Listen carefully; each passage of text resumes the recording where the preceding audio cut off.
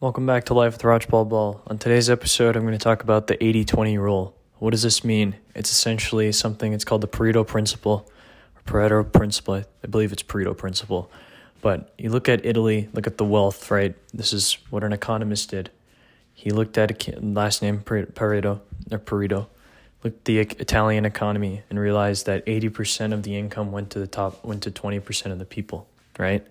Now, if you look at this in like a business setting or look at your life, 20% of your work or 20% of the work that you do in your day really leads to 80% of the results. For example, like a day where you have, like let's say you have a lot of things that you do in your routine, but the one that leads to the most results, immediate results, is that one task that's going to have that immediate feedback, theoretically, correct? Or if your day is very laid back, or if you're working on a project, 20% of your energy and effort and 20% of what really matters is really what's going to dictate the project. It's not going to be that 80%. It's not going to be the day-to-day. It's really the decision-making process. If that's like 20% of the work. 80% is just work, and then the actual decision is what really matters.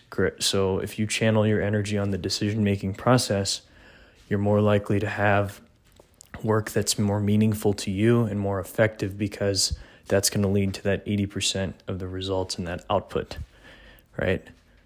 It's like when you look at a company, right? Like 20% of customers account for 80% of revenue, maybe for like a certain company, correct?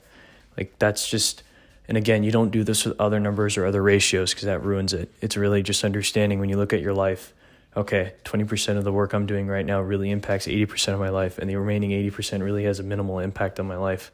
So let's focus on that 20%.